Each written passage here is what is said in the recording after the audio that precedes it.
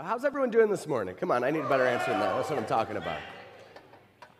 All right, I hope this doesn't offend you. I'm going to bring a water bottle up here. That's it. Everyone can just leave now. Camp was fun, but I brought something home with me. My body's been fighting it for like a week, and a couple days ago it just decided, that's done. We're going to stop fighting. You're just going to be a little sick. So I'm about over it, but my voice is a little raspy. I'm going to bring some water up here. So today we're going to continue our study in the parables. And before we do that, let's pray. Gracious Lord, we come before you. We thank you for this morning. Lord, it's unfathomable to think that you gave what was most precious to you, your only begotten Son, to come to this world, to live the life we never could and die the death we deserve, so that we could have freedom, so that we could have relationship with you, so that we could have the kingdom with you. So Lord, I pray that today you would open up our hearts, that you would make us aware of things that are holding us back from a life fully committed to you, and that we would be willing to lay these things down so that we can serve you fully, because Jesus, we do adore you. And I pray that we would show that with our lives. In Jesus' name, amen. All right, y'all. Have you ever wondered what it would be like to be with Jesus in one of his teachings? In our parable today, I think it's important to kind of set up the context. So I want you to imagine with me. Close your eyes even if you want to. You've been following Jesus for weeks at this point. You're ecstatic. It's amazing. I mean, this guy, we think he's the Messiah. And a lot of other people do too. This day, there's an incredible amount of people following him. I mean, so many that there are thousands of people and they all want to get near him, so they're trampling over one another. And Jesus begins to teach them. He says, you need to be warned about your religious leaders. Their teaching is infectious. They're hypocrites. On the outside, they seem good, but they're going to turn against me. So you need to beware and not get caught up with them. Don't fear man, who can kill your body, who can persecute you, but fear God, who is able to send you into hell. You know, this is scary, but you need to trust God through this. You know, he is incredibly caring. He knows how many hairs are on your head. Not a sparrow goes to the ground without his knowledge. So he's going to take care of you. You don't have to worry. And it's important that you know that if you confess me before men, I will confess you before the angels of God and my Father who is in heaven. So stand firm, because persecution is coming. But if you deny me before men, I too will deny you before the angels of heaven and my Father who is in heaven. Persecution is coming. They're going to bring you before the leaders. But the Holy Spirit is going to give you the words to speak in that time. So you don't need to be worried about what you're going to say. He's going to give you exactly what you need. Exactly what you need.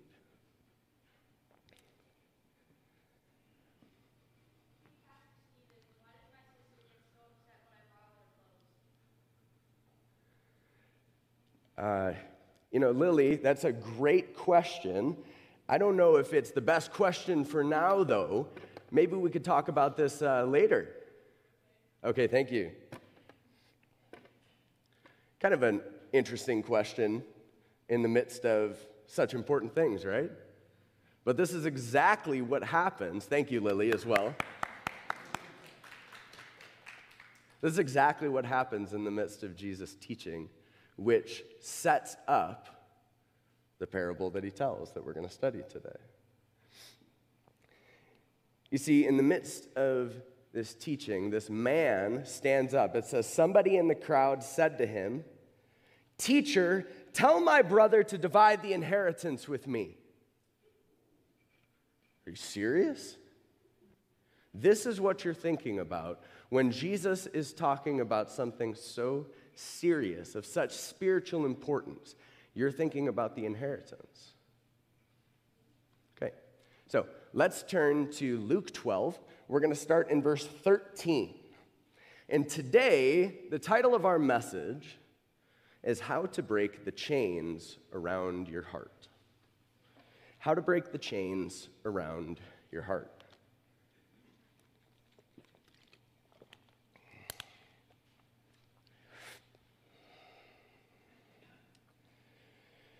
So as we get into this, we're going to try to answer the question first and foremost, what has a hold on your heart? So the three questions we're asking today is, what has a hold on your heart?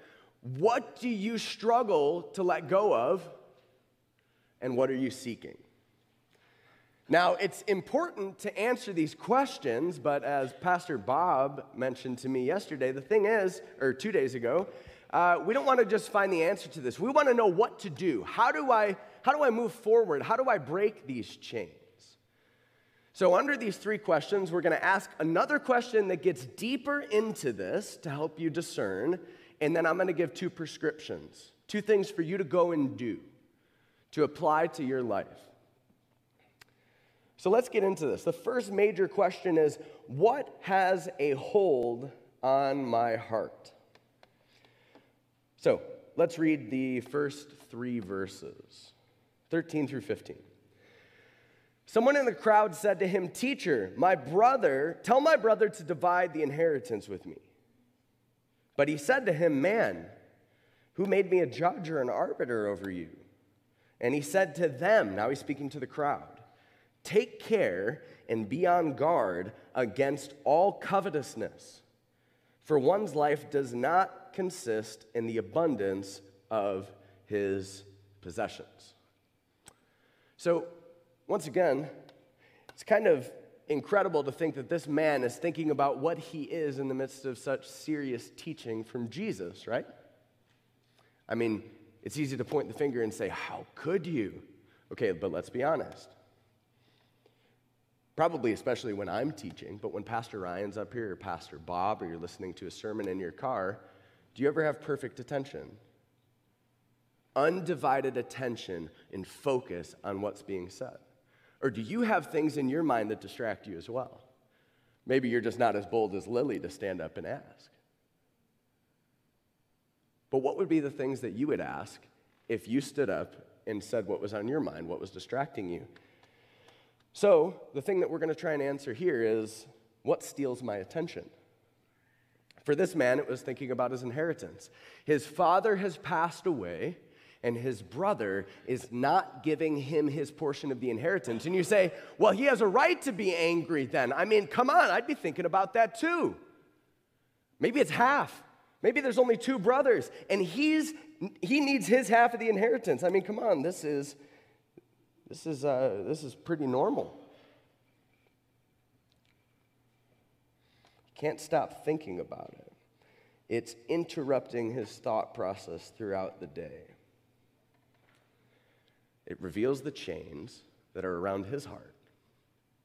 Now, although this might on the surface seem pretty legitimate in regard to the concern that he has, and maybe the things that distract us as well do as well.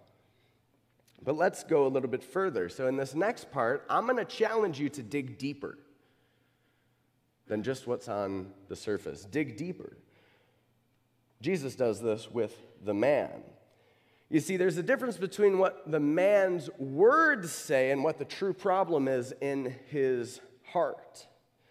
As we pinpoint what steals our attention, we start to reveal what steals my affection, our affection. You see, the thing is, Jesus sees the heart far more clearly than we do. This is why David in Psalm 139, 23 through 24, cries out, "Search me, O Lord, and know my heart. Try me and know my anxious thoughts, and see if there be any harmful way in me, and lead me to the everlasting way." You know, at this point in history, blind spot mirrors hadn't been invented, right? Well, neither had trucks or cars or anything, but today, you drive a semi-truck, you've got a bunch of blind spot mirrors because you want to see what your eyes can't, so you rely on that. Thing is, there's no blind spot mirrors for the spiritual life, so we need Christ. We need to call out to him to reveal to us what we cannot see.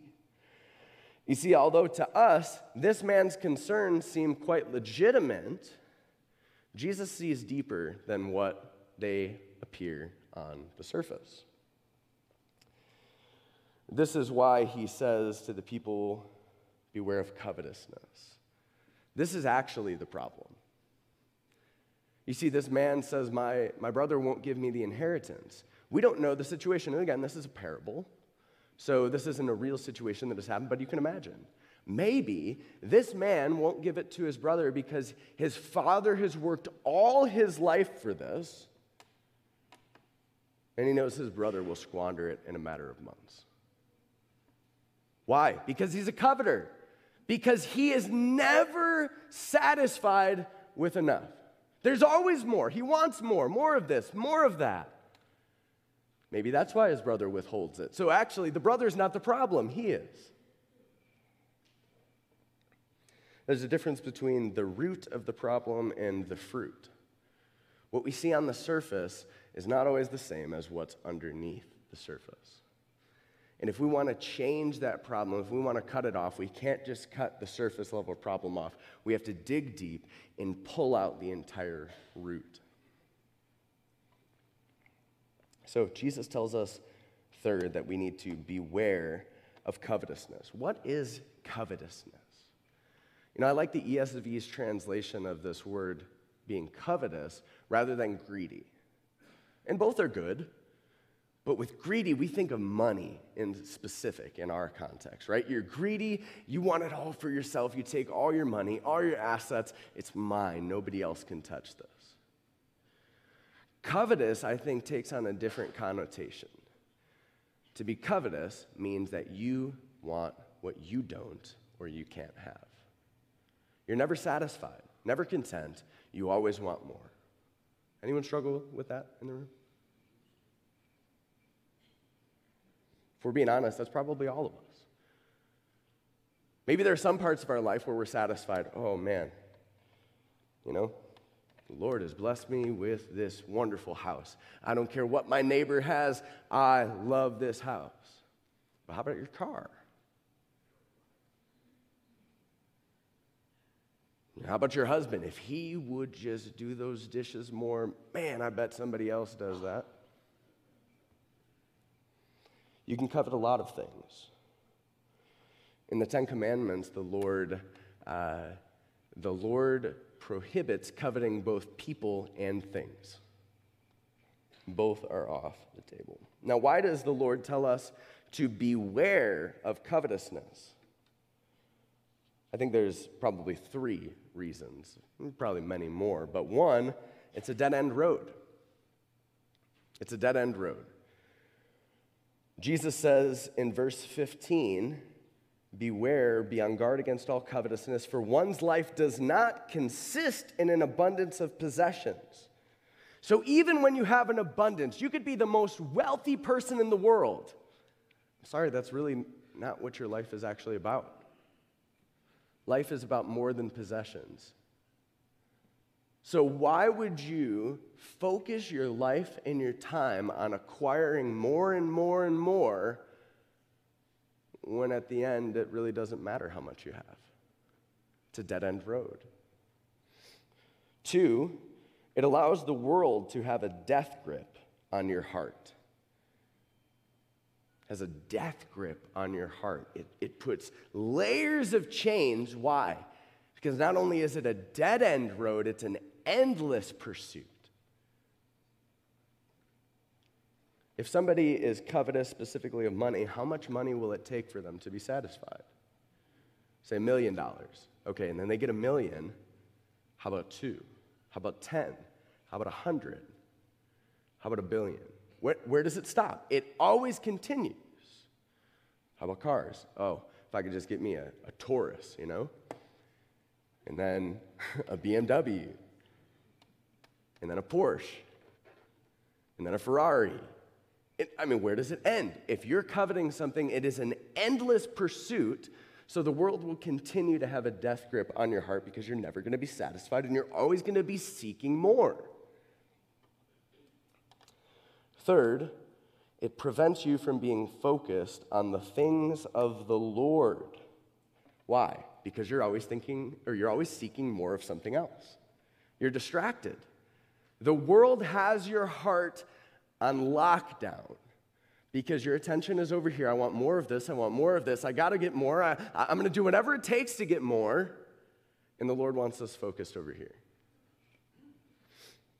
If you're never content with what you have, you'll never have time to do what God wants. That's plain and simple. So Jesus, as he often does, uses the situation at hand, this man's interruption, to speak into the hearts of the people he's with by telling a parable. So, with this parable, we'll look at verses 16 through 21 and try to answer, what am I clinging on to? What am I clinging on to? In the first part, the chains are around our hearts. The world has a death grip on our heart. Now it's us. What am I clinging on to? What do I have trouble letting go of? I think an important question to ask as we start to read this is, how am I using the abundant blessings that God has given me? How am I using the abundant blessings God has given me? Let's start in verses 16 and 17. And he told them a parable, saying, the land of a rich man produced plentifully. And he thought to himself, what shall I do? For I have nowhere to store my crops. So let's get a couple things straight. This man's already rich. This isn't the first season of harvest. This isn't the first season he's done well. But it's the best season of harvest he's ever had. But you know what? He's been perfectly fine every season beforehand. So, what is he going to do now that he has more than he had? The Lord's given him extra blessings. What's he going to do with it?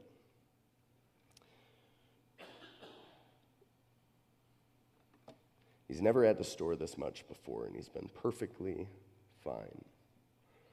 He was able to live without this when he didn't have it, but now that he does have it, is he willing to let go of it?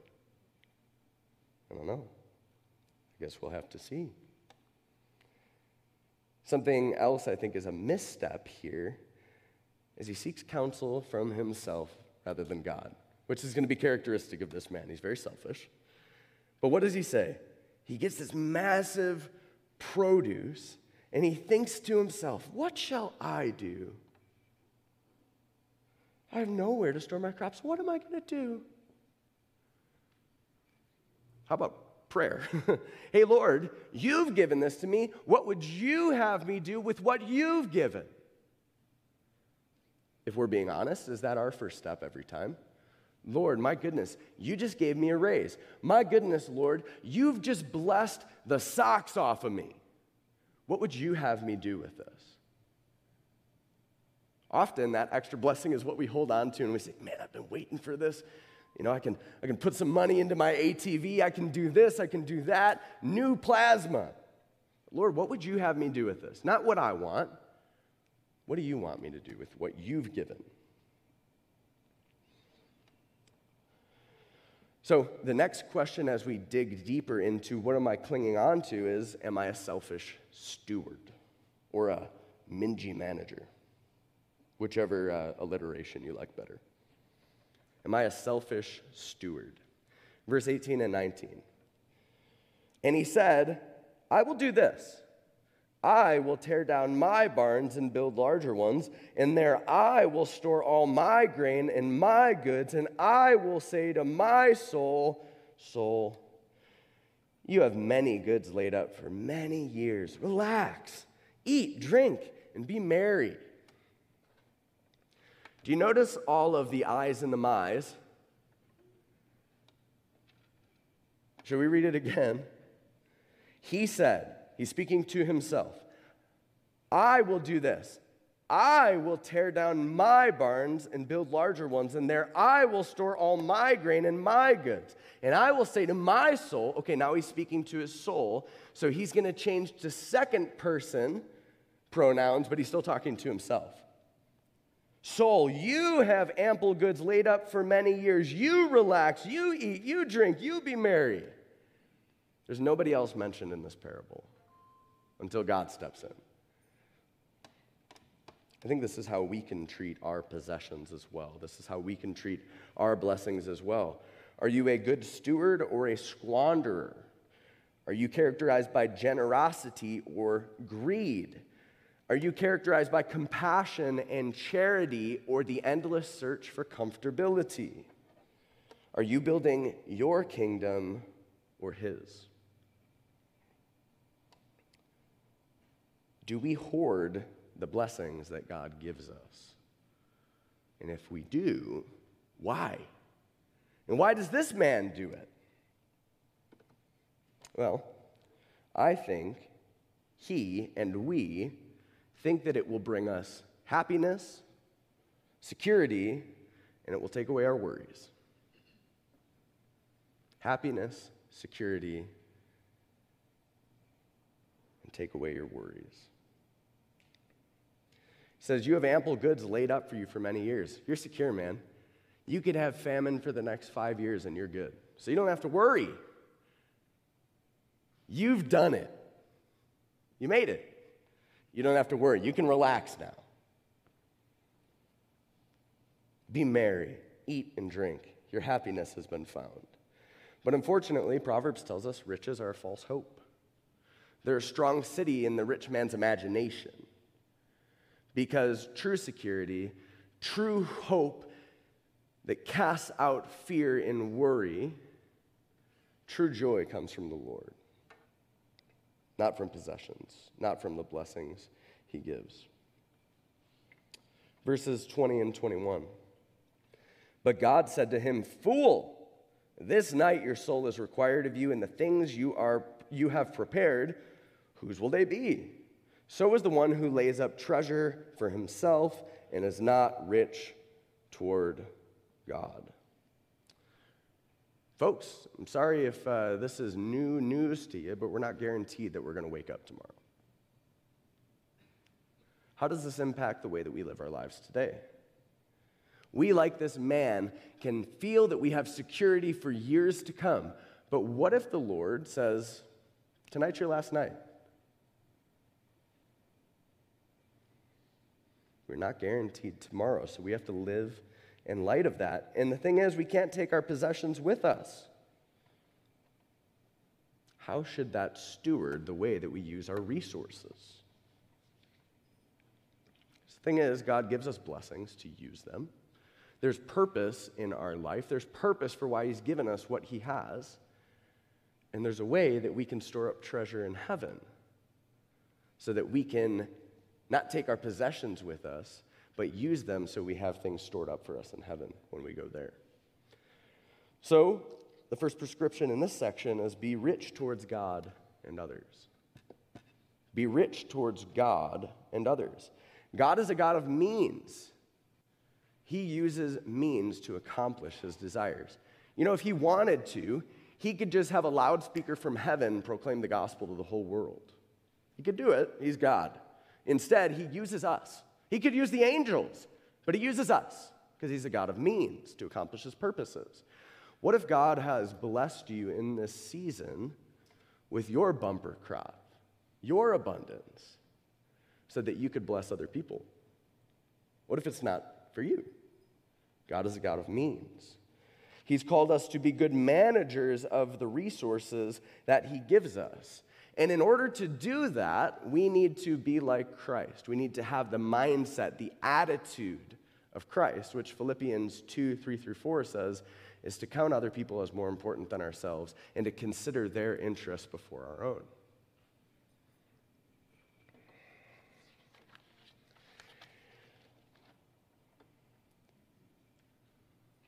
You know, this makes me think of the parable of the talents. The Lord gives resources to his servants, and then he goes away for a while. But he says, I'm going to return. What are you going to do with the resources I have given you? When I come back, you'll give an account. How are we using the resources the master has entrusted to us while he's away? Because we'll give an account as well when he returns. But the thing is, if we don't take Jesus' warning and we fall into covetousness, we're going to hoard those resources. What if I never get more? What if this is the end? What if God doesn't give me any more than this? What if this is just for me? I need to keep these for myself and keep myself secure. We'll talk more about that and trusting in resources rather than trusting in the Lord later on, if we ever get to the end of the sermon. Third point in this section is store up your treasure in heaven. Store up your treasure in heaven.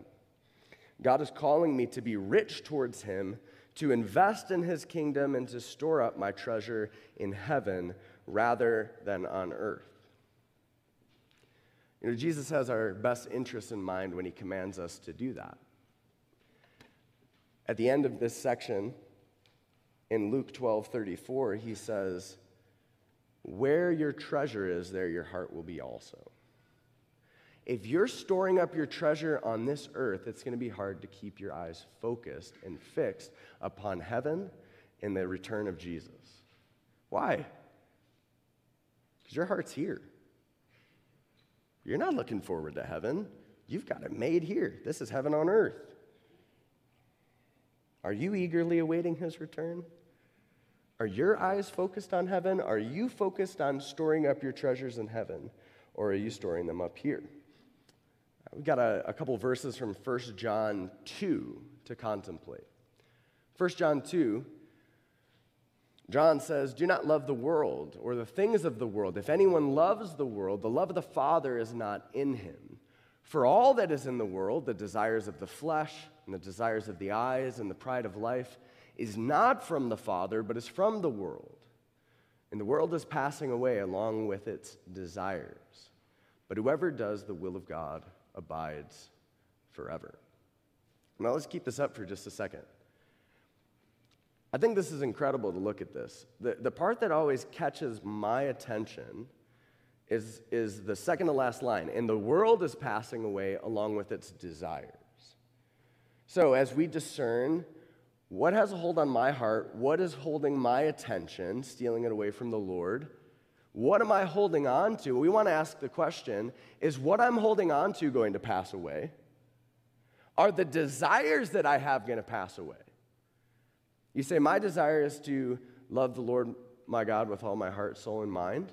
My desire is to serve neighbor and to love and to share hope and joy. Those desires will never pass away. Welcome to heaven, folks. That's what you'll be doing there too. If your desire is to hoard your resources, if your desire is to possess more and more and more, that's going to pass away. If you use all of the resources you've been given for yourself to have material things, to have comfort, those things will pass away. When you approach the King of Heaven, the one who we just said, Jesus, we adore you, what will you have stored up in heaven to lay at his feet?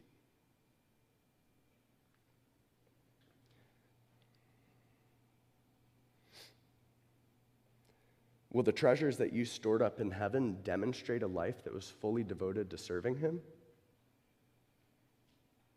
Or when you come up there, will you be embarrassed or ashamed that with the resources he gave you, you invested in the world that you left behind?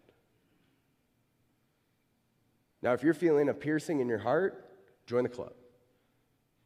This passage, for whatever reason, every time I come to it, is piercing in my heart. Why do I focus on these things? Why do I care about this? Why can't I just keep my attention on you? So if this is a convicting passage for you, you're not the only one. And I'm sure you're not the only one out here either. But I'm with you in this. Don't you want to have a treasure hoard to lay at his feet? Say, Jesus, this world I left behind, I didn't have much. Lord, not that you didn't give me much. You gave me a lot, but Lord, I just wanted to serve you. I just wanted to give it to others. I wanted to keep you first.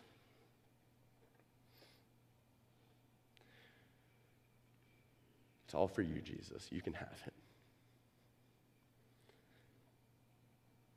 That day's coming. Each of us will have a time to do that and to present what we've done for the Lord to him.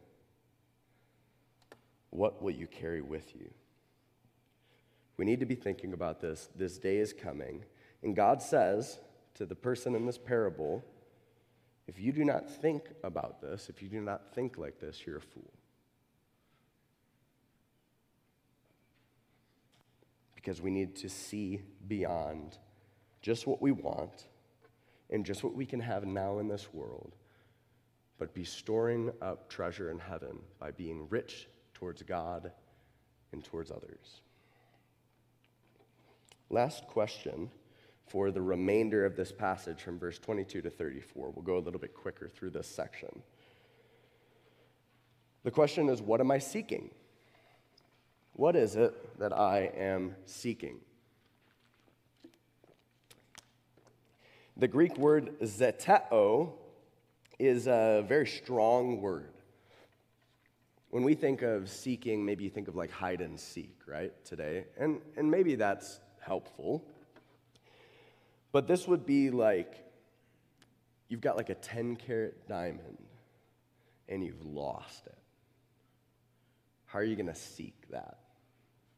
This is devoting serious effort to attaining an object. Maybe we could talk about it as devoting your heart and your life to something. What are you seeking? So, further question. Am I living to survive? Am I living to survive? That's what Charles Darwin talks about, right? Survival of the fittest.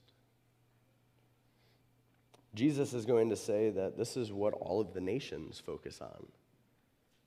They don't know where their next meal is going to come from, so they need to ensure that they're going to have it. Are we living to survive? Or are we trusting that God is going to provide what we need to survive so that we can have our eyes focused on something greater? Let's read verses 22 and 23. And he said to his disciples, therefore, so the therefore is, as a result of this parable I've just taught you, let's get to the application of this to your life. Therefore, I tell you, do not be anxious about your life. Do not be worried about your life, what you will eat, because you need that to survive, nor about your body, what you will put on, for, this is why, life is more than food and the body is more than clothing.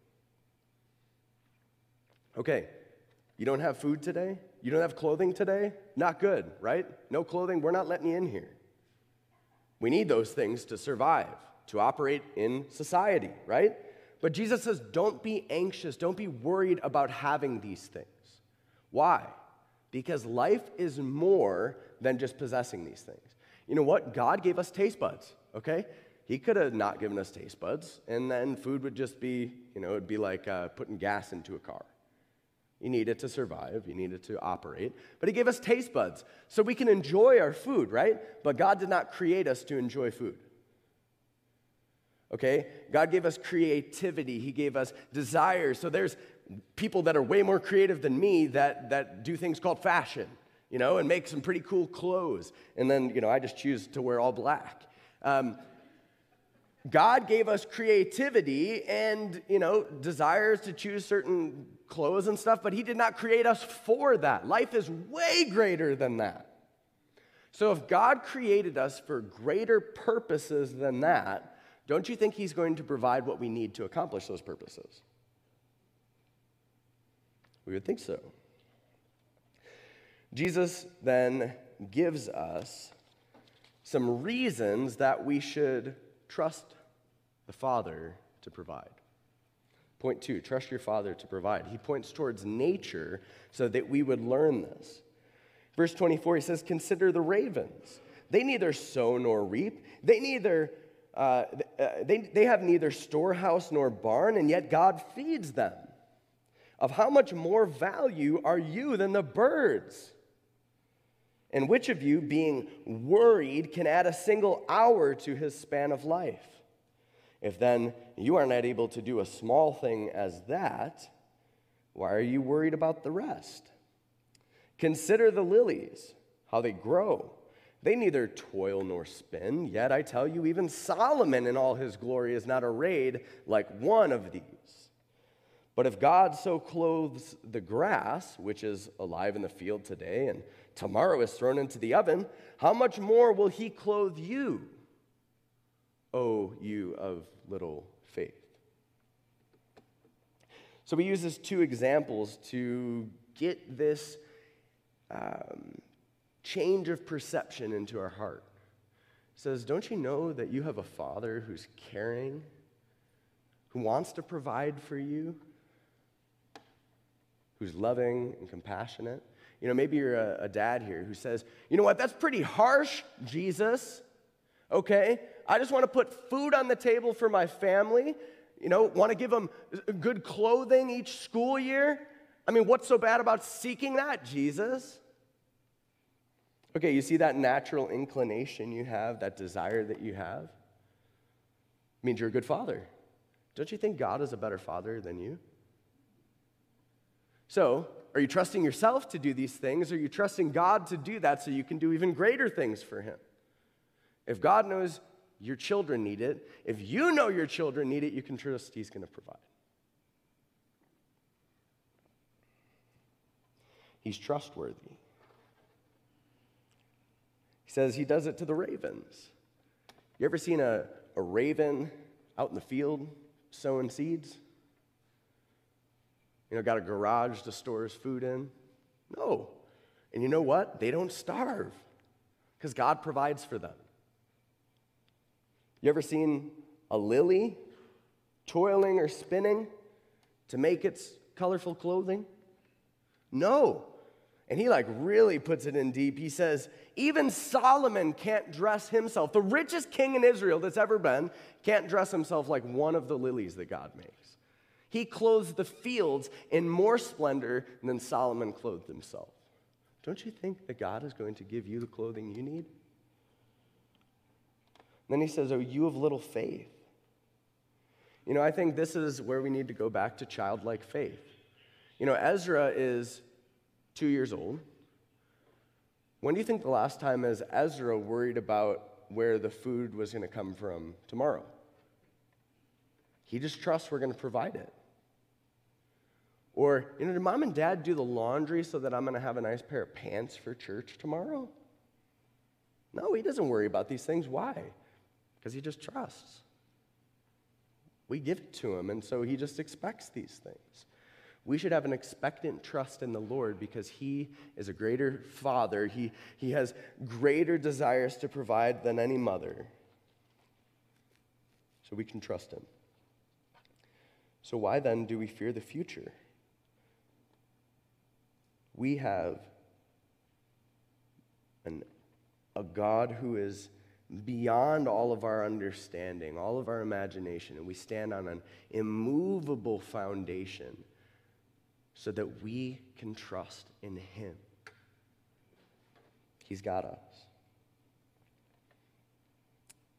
What are you seeking? Let's look to verse 29 and 30. Do not seek what you are to eat and what you are to drink, nor be worried about these things. For all the nations of the world seek after these things, and your Father knows that you need them. So again, this is not saying to, I don't know who goes to the grocery store in your family. Maybe it's dad, maybe it's mom, maybe it's an older sibling. He's not saying, no Trader Joe's runs this week. You don't need to have any food. That's not the way he's using seeking.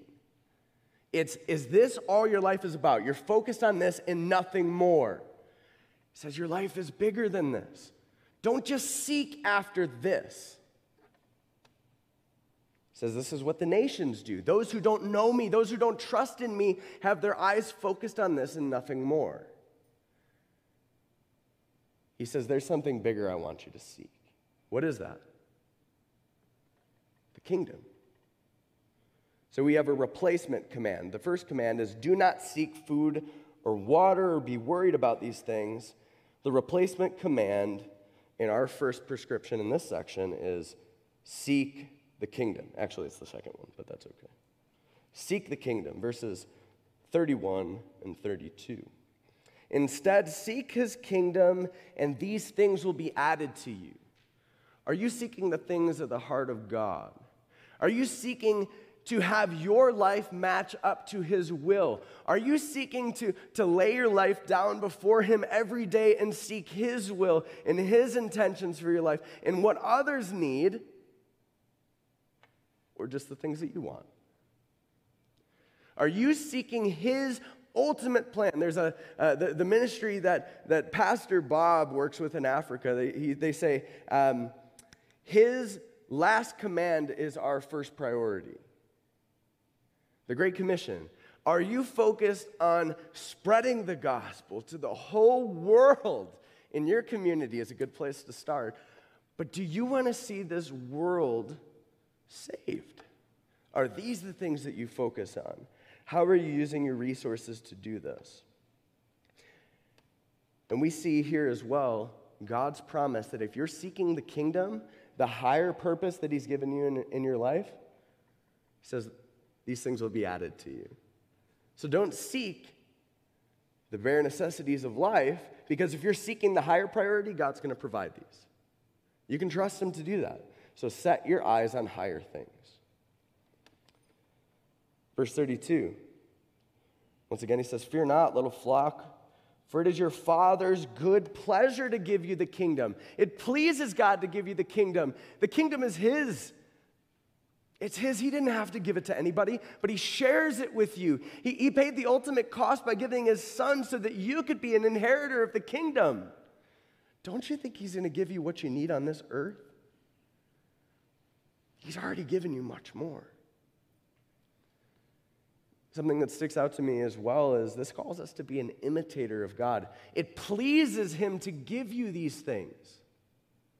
Does it please you to give away what God has given you to others? Is it hard? Say, I don't know about this. I think it's going to please me more to have it. I'll tell you, there's more joy in giving away than keeping for yourself. So our last point and the last command of Jesus is to release your grip on your possessions. And I'll tell you what, this will probably be the hardest point of the sermon. I've preached this before, and I think it's easy to kind of wiggle your way around this command. But this one hit me particularly hard this time. Nikki and I are moving into a new house, so we're in the process of packing. Anyone ever done that before? You start packing and you're like, where did this even come from? When did I buy this? Why did I buy this? Why do I need all this stuff? Covetousness. We want more. And we acquire it, and we store it up, and we store it up. And eventually, we come to a point in our life where we move or something else happens. You read Luke 12, and you say, what is all this stuff? Verse 33, sell your possessions and give to the needy. Provide yourselves with money bags that do not grow old, with a treasure in the heavens that does not fail, where no thief approaches and no moth destroys. Jesus is calling us to detach ourselves from earthly possessions and therefore from this world. Because, as he'll say in the next verse, where your treasure is, there your heart will be also. The command is to sell your possessions. Now you say, hold on a second. Pastor, you don't understand. My job is 45 miles away. You want me to sell my car? No, I don't think that's what Jesus is saying. Jesus desires for you to work. He desires for you to provide for your family. What are the things that God has given you in an extra blessing that are sitting around your house that you don't really need? That when you didn't have them before, you were perfectly fine, but now that you have them, you don't want to let them go. For me, there's a lot of commentaries up on my shelf that I'm like, I don't even need these. I'm a book nerd. I love books. But one of the things that was convicted in my heart, so I've got Logos, Bible software. I have a whole commentary set sitting on my shelf of the Old Testament that I also have on Logos. It's like a $700 commentary set, and it's just sitting there. So I thought to myself, is this going to do more for me sitting on the shelf, or if I sold these and gave it to the church that I serve in Asia to help them build this church in this little village that we served in March, would that have greater purpose? I think, of course it would, like that. So if you know anyone trying to buy some commentaries, I've got it. But what if we thought like that all the time? And I'm not trying to lift myself up. This shows you that I have a problem with this too. But I'm trying to process through this. What do I do with all this extra stuff that I have that I don't need? What could I do instead of just leaving it on the shelf if I sold it because I've lived without it before, I don't need it, and I gave it to somebody who's having trouble living because they don't have anything at all?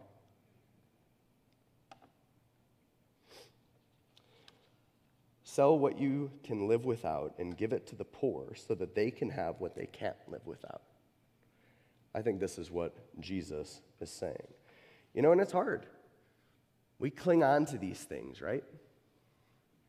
Remember the parable in Matthew 13:51, where the man finds the treasure in the field, and he's willing to give it all up to have this treasure. Folks, you already have that treasure if you have Christ. Why do we cling on to everything else? We already have the greatest treasure there is in the world. So if he is our treasure and our focus is on storing up treasure in heaven, then let us break the chains of our heart and focus our eyes on the King of heaven and what he has for us. Now I want to challenge you guys to do this. I don't know what that'll look like in your personal life. But maybe there's things that you're clinging on to that you say, it's time to sell this. It's time to give this to the poor. Maybe there's a place like Nikki and I have in goodness, almost said it. I'll just say it, in India, where your heart is so passionate about these people, you say, I want them to have it. Or maybe you say, hey, Pastor Alex and his family are coming, or Pastor Alex's family are coming in just a few weeks. I want to give it to the Global Fund. Or maybe it's to the church in general. Or maybe there's a family in your neighborhood who you know needs it so badly. Why hold on to it when you can give it to them and not lose, because you'll store it up in heaven and have treasure to lay down at the feet of Christ? As one closing point, Pastor Bob last week talked about being ready for the coming of Christ. Do you know what the next thing Jesus says after he finishes this passage is? Verse 35, stay dressed for action and keep your lamps burning. And he goes into a teaching on preparing for his coming. Part of preparing for the coming of Christ is detaching yourself from this world. You're not going to be able to bring a bunch of baggage with you, a bunch of possessions with you. So we prepare our hearts to be in heaven by letting go of what is on earth. You know, Jesus has the key to release you from the chains around your heart. Why hold on to what you'll have to let go of then? He's got the keys, but do you want him to unlock the chains? Will you let him do so? Haven't you waited long enough? Let's pray. Lord, we come before you with heavy hearts. Lord, this is not an easy passage. Maybe this is a passage we didn't even want to hear this morning because it hurts, because we fall short in those. I know it's been piercing to me this week as I've thought through it and studied it. So Lord, change us. Unlock the chains that are wrapped around our heart, because we want our eyes fixed on you. Lord, we're going to be with you through the rest of eternity, and we want treasure to lay at your feet to say, Jesus, I live my life for you. It's all for you. I don't need this or that in this world, Lord. We've already got you. Let us learn to live outside the realm of comfortable. Let us look to others and focus on them rather than ourselves. Let us be content with you. Because as Paul says in Philippians, whether he was in a season of abundance or lack, he can do all things through you who strengthened him. So too for us, Lord. If we're in a season of abundance, you will give us the ability, the strength to do what we need to be rich towards you and others. And Lord, if we are in a season of lack, you can give us the strength to sustain us in that. And Lord, help those in abundance to help those in lack. Lord, we love you. Help us to be better stewards of what you have given us now, so that we can have rewards to lay at your feet forevermore. In Jesus' name, amen.